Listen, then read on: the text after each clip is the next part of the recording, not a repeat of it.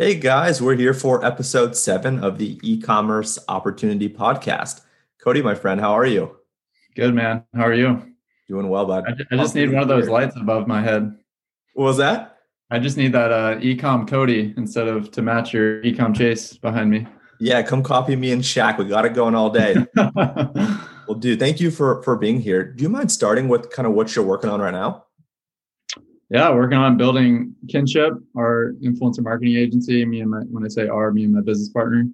Yeah, trying to build that as big as possible, help as many people with influencer marketing. Amazing. How did you get into influencer marketing? Yeah, so my journey is kind of unique. I kind of just fell into it. I played college hoops, so I've just been an athlete like all my life and stuff like that. And so when I worked at a company called Kalo, it was a brand that was fast growing, kind of created the silicone wedding ring industry. And I kind of got grandfathered in. And I worked under a guy named Jordan Palmer, who's kind of like a quarterback guru now. He's training all like the top draft picks. And we were working with a lot of macros, like bigger time influencers, celebrity type athletes. But that's kind of my first start and introduction into what was called influencer marketing. I didn't really think of it that way, but I was like, sweet, this is a gig that I get to still be in like the athletic world and, hit up and talk to athletes. And then pretty soon Jordan kind of left it to me to build the program there. So we started working in like a ton of different categories from mommy bloggers of the world to, pet influencers, military. Like obviously you have everybody that's married in every category, right? Like, so the use case was wide ranging. So that made like the influencer community all the more wide ranging as well. It wasn't just like, oh, we're a running shoe and we're just kind of in running. So it gave me a lot of experience with so many different categories. And so I got to see kind of like how influencer marketing worked within each of those categories. But yeah, that was kind of my journey, just being there for 3 or 4, 5 years, and building that program there. And so I kind of just fell into it, to be honest. Dude, that's awesome. I think one or two things that actually might be helpful before we continue. What is your Yeah. definition of like a macro influencer, and like how do you define a micro influencer? Yeah. So, I mean, there's so many different definitions out there. If you Google like macro influencer, you're going to get a different definition.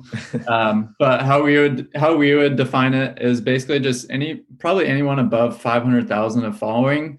And then especially like once you get into people that like, oh, I recognize their name because they're either on The Bachelor or they play a pro sport. Like those sorts of things that would be like considered a macro influencer. How we define micro is like 10 to 150K or 5 to 150K. Some people define it as like even smaller than that. So that's kind of the problem, right? Like there's so many different definitions out there. That's why it's still kind of a wild, wild west of influencer marketing. Everybody has kind of like their own terminology behind it, but that's how we define it. Yeah, In that's terms of interesting. identification people. Yeah, right. There's no like classification that everyone agrees upon, and that also like there's like no standardization of price. Like an influencer with 100,000 followers might charge $1,000, with another 100,000 influencer might charge 2,500. Right. So it's kind of interesting, which makes it kind of fun. You got to get creative with deal structure, I'd imagine. Yep. Yeah, absolutely. You bring up the reason why, I would say the number one reason why it still is the Wild Wild West, because there is no standard across the industry, to your point. Like, it's not like every person with 50,000 followers only charges $100 for a story post. It's just like they charge what they get paid, or their agent, drives a markup for that. So yeah, it makes it difficult. And I think that's why like we want to be as educational as possible and helpful, whether it be on Twitter or just doing stuff like this and trying to educate people. There's more than enough to go around, and trying to help navigate the influencer marketing world, just because more than any other channel, it's so human. It's not like, your attribution window or like on Facebook ads or even probably as technical as email. You're dealing with humans at the end of the day. So yeah, it makes it tricky. Yeah, that's interesting. So, question for you: why influencer marketing? And kind of to elaborate, basically, in other words, I'm asking you: say I have an e-commerce brand, right? Can you sell me on why I should be leveraging influencer marketing? Like, what does it mean to you? Yeah. I love this question. One of the things I would think about is just the need. I think influencer marketing, one, has always been around. The term became popular in like 2014. But like Michael Jordan on a commercial back in like the 1980s, that was influencer marketing. It just like what's changed is the access to these people, right? So Michael Jordan on an Air Jordan commercial in the 1980s, that was probably the only way that you were seeing him outside of just watching his games. Versus like now you have Steph Curry and he's taking stories of like him in his house playing with his dog, or like LeBron James on Taco Tuesday, like those things, like the access has changed. So that makes those people all the more influential, not only to their audience. So that's kind of at a macro level, but at a micro level, when you're working with like smaller tier influencers, the power of UGC becomes more and more important. And so I would say that's the number one reason that you can be leveraging influencer marketing for your business, is the content creation ability of these people, because a lot of them have built their followings off of their YouTube channel, them having a great personality, being able to convince an audience not only to follow themselves, but like anything that they love, such as products or brands. So I think that's what makes it incredibly powerful, not only on their channels as distribution, but being able to work with creators to take their content, repurpose it. There's huge opportunities for brands to leverage it in that way.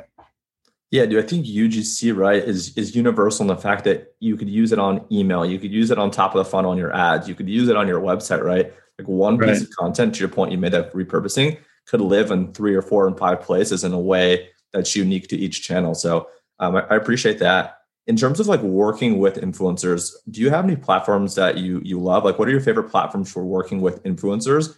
And are there any social platforms that you try to avoid? None that I would try to avoid. I think the only hesitation when you try to go to omni-channel, like all at once, like we need to do influencer campaigns on TikTok, Snapchat, Instagram, Facebook, Twitter, like you're running into a problem. Just in the same way as if you're a brand, if you're trying to go omni-channel too quickly, I would say as well. Same thing there. But I would say that the continue to be the market leader is Instagram. TikTok obviously is very interesting, and you see and hear stories of, making a ton of money on that platform organically. I would still say that those things are outliers. Like those things aren't the norm of like making 100 grand off one organic TikTok post, but those two become very, very interesting with influencers per se, especially since even just TikTok, the content, I think a lot of things are going that route of short form video content, creative. So I would focus on those two if you are going to pick any. Sweet. So lasering in then on, let's say, TikTok and Instagram, when you think about working with an influencer, do you think about a deal structure in the same way on, an Instagram influencer versus a TikTok influencer? Like if they're one and the same or two different people, like is the deal structure and all the fundamentals the same? Or are you taking like a platform by platform approach? Yeah, there can be definitely some things specific to that platform. The way that we structure deals is definitely more focused on the content production versus like the distribution to their own social channels. Okay. So I would think about it in that way. Like for Instagram, like maybe they produce 4 videos, but they only post one of them, but you get 4 videos in return to be able to repurpose. That would be a way to think about creating a deal structure with an influencer rather than just viewing that as like, hey, can you do the traditional pay for post model where it's like, we're going to pay you, you post on your social channel and we're hoping for sales, kind of cross your fingers, pray to God and hope like type of thing. So those are some of the ways that like would be helpful for people to think about a deal structure with an influencer, is like more so on like the content production than even focusing on the channel specifically. Because if the channel, if it raises the price, then I would just try to switch to a different channel, just because the focus should be on the content itself, not necessarily what they're posting on. Right, because the content allows you to repurpose it, right? So it's great for them to post it and be organic and get their distribution, but it's also great for you to be able to put some spend over and really control like who's going to see it outside just that single influencer's audience. Dude, this is great. One question I have, and I know you've kind of talked about this on Twitter and some other platforms. Can you kind of walk me through like at a high level, like how you build an influencer community and, tips on identifying, maybe outreach and kind of collecting the content? I know you had a pretty cool thread on this recently. Yeah. I would say that this strategy, like just talking through it, applies to one influencer or 1,000. But real simply, like just going through the process is identification, like, right? So you have to be able to identify the right influencers on behalf of your brand. That goes into them analyzing their content creation ability, looking obviously at like an active profile, something that has decent engagement rate and stuff like that. But more so, especially when you're trying to build an influencer community, the way that I think about it is there's a overlying philosophy in terms of building the relationship on giving and not asking. And so the standard in the industry is, hey, Chase, like I'm gonna send you my product, but can you post twice? So it's very transactional right away. Um, Even if they do, even if you were to post that two things, that relationship started out transactional. And so like that, this goes into messaging. The way that we believe the best way to start a community, how to start relationships. So if Chase, you're the influencer, I want to start that relationship in the right way to where like, I really value you as the influencer. So I'm not going to ask for anything up front because I really value you using my product. So one, being able to identify the right influencers. Two, the messaging needs to be very no strings attached, built on giving, not asking. Three, getting them the product obviously can take a ton of time. Us at Kinship, we have a Shopify app that's able to sync to stores, so you can do that really effectively. I won't really go into that. That's a shameless plug there. And then four, being able to track after I send you my product, the variable is, and what we see oftentimes, even without asking for anything up front, these influencers end up posting regardless.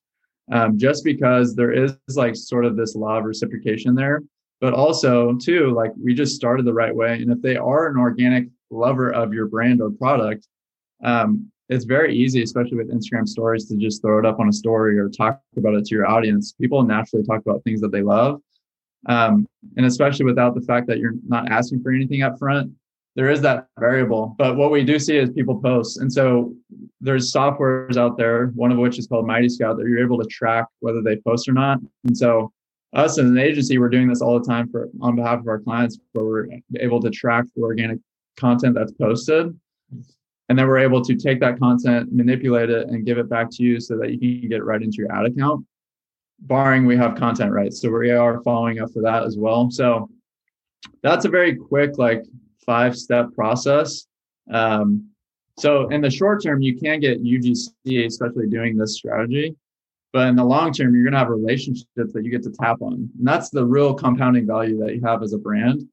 Because even if you, Chase, you have a sock brand that you send out 100 influencers, you reach out to them, only 10 come back and they're like huge fans. Those are 10 relationships that you have long-term that you can trust and count on to be like, hey, would you want to work together on a, consistent UGC contract? Would you want to be a part of my affiliate program? Like, these are people that are saying yes to like signing up and representing your brand, which is really, really powerful. Like basically you have a pool of people that you just can tap on at any time. So I think that's where we do a lot of education for brands, is like trying to think about it in that way. Like, try to not be so ROI, like I must see dollars come in right away, but think about this in a more long-term way. Amazing, dude. And then the last question that I have, and I want to go to the questions from Twitter because there's a lot of good questions, is around tools. I know you just mentioned one. I didn't catch it all the way. It was Mighty. What was the Mighty Scout? Mighty Scout's one. Like, what are other tools that you're using either to contact or reach influencers, or even to run your agency, right? Whether it be this project management system, that tool. Yeah. So one of which is called Tagger. It's an influencer discovery tool and platform. That would be one of the biggest ones. So Tagger is a big one for influencer discovery. That would be a huge tool for people to use. But honestly, for influencers, I always try to get people like away from trying to think that they have to spend thousands of dollars on all these fancy discovery tools or platforms or CRMs. Especially when like for brands that are just getting into influencer marketing, like there's great free tools at your disposal, such as like Facebook owns a influencer discovery tool called Brands Collabs Manager, which is free.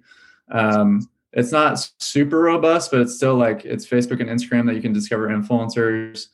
There's even Instagram itself, like the drop-down arrow is a great way that's like all based on the algorithm to like, if I go to you and your profile and I click the drop-down menu, it's going to show similar people to Chase Diamond, all based on Instagram just feeding this. So those are some of the tools that I would recommend that are free at your disposal compared to like, even if you pay for Tagger, for example. So Tagger, Mighty Scout, those free ones that I just mentioned would be great starters.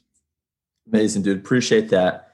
We have a lot of questions from Twitter. I'm going to try to get to as many of them as possible. So let's start with the first one. And I think you maybe mentioned this. So if there's any of these that I ask you that you feel like you already mentioned, we'll skip them. Yeah. How do you keep long-term relationships with influencers? Yeah, I would just real quickly, I would just go back to what I was just saying about like starting the relationship on giving and not asking will help keep you long-term relationships with influencers.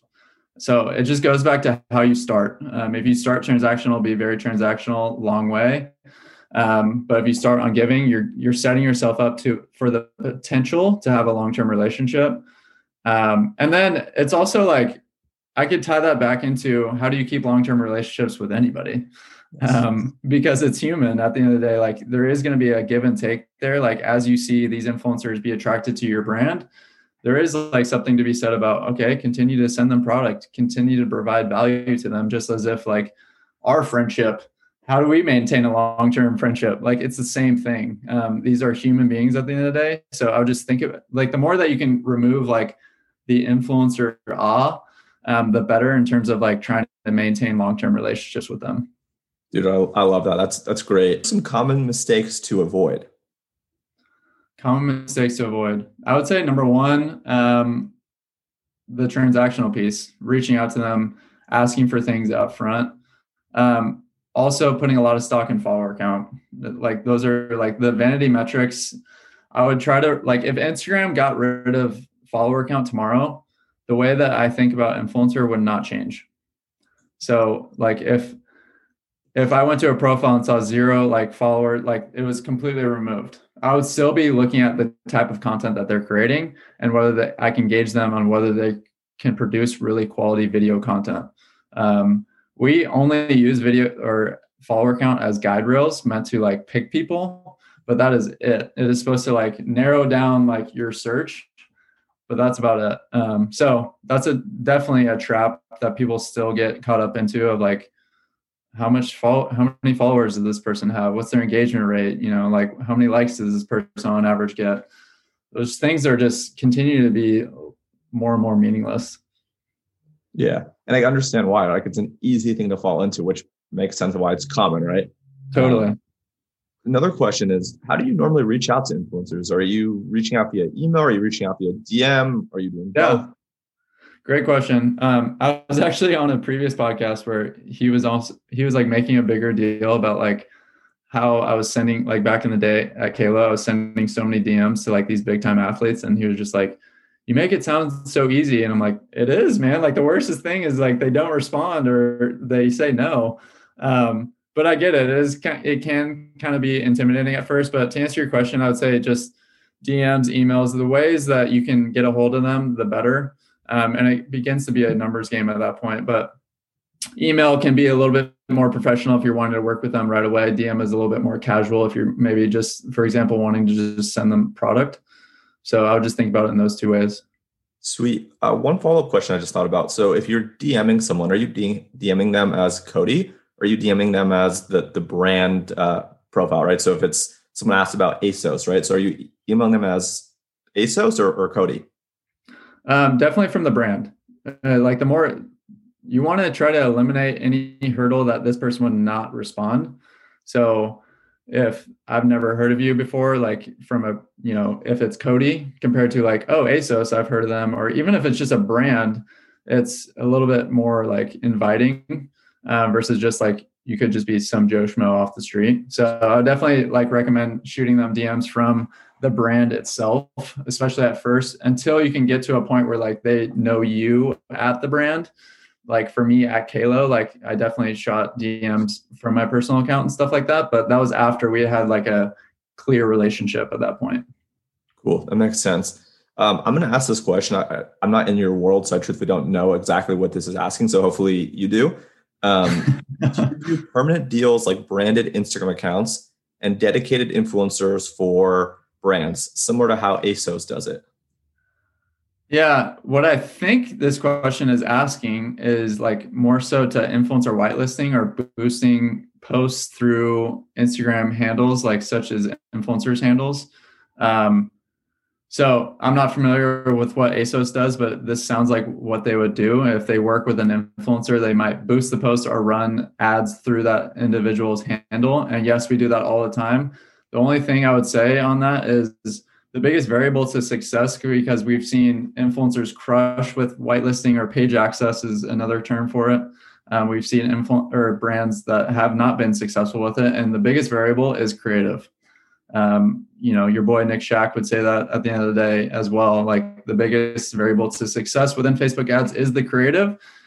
And so it doesn't matter if you have Conor McGregor or some influencer you've never heard of, like the best performing ones through running page access through their handle is going to be the type of creative that they are running. Awesome. That's fantastic. One more question from Twitter, and then I have just one or two last questions that I was thinking about. Do you have any experience building an affiliate empire of influencers? No personal experience of doing that. That was never anything that I did personally at brands, obviously, or with the brand that I worked at. Obviously, brands are continually interested because they see the Gymsharks of the world that have built out a very robust affiliate program. But I would just say, like, they didn't start with, okay, we want to build a huge affiliate program and we're going to ask, to give them products so that they can post and, run discount codes or anything like that. It starts with product seeding. It starts with getting the product out there to as many people as possible, see the genuine adopters adopt the product and brand and fall in love with it.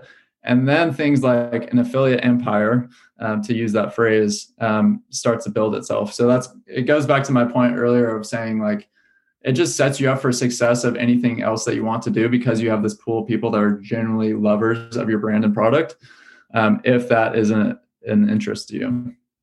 Sweet. And the final question I have is, what would you say is the most valuable skill that you've personally learned, and how does that serve you today? I'm going to be a broken record here, but honestly, that the valuable skill of, and this is just for me personally, but also in the influencer marketing world, is that phrase, build relationships on giving, not asking. I think a lot of people, and I think you and I have talked about this a little bit, is a lot of people have a scarcity mindset of even just knowledge or being able to educate. And like, you put out a ton of content. You always are trying to, educate people, give people, advice, tools, things that they can use to help their email campaigns. You're not like hoarding it. And so, like, in the same way, that's been a huge value that I've seen just not only like come back and return for me personally, but just building relationships with people like yourself or people in the network. So I would just think about it, even outside of just building relationships with influencers. Think about the community that you want to get into. Think about the people that you want to have access to, and think about what would be valuable to them so that you can provide valuable information, tools, knowledge, whether it be physical products to them, that you can start the relationship in that way, rather than like coming in and asking of something of them. I would say that's a huge, huge skill in terms of just business, but also within the influencer marketing world. Dude, fantastic way to end it. Thank you so much for being here. For anyone that wants to connect with you, to work with you, to pick your brain, just to follow along on your content, what's the best place or places for people to follow you, email you, whatever it might be? Yeah. Twitter and Instagram, just at Cody Wittick. Or those are the two platforms that I'm putting out content a ton about, obviously, mostly influencer marketing. But those are the ways that you can connect with me personally, and therefore my agency. But yeah. Cool. I will drop your handles below. And Cody, thank you for being here. And thank you guys for listening. Thanks, Chase. All right. Cheers. Bye.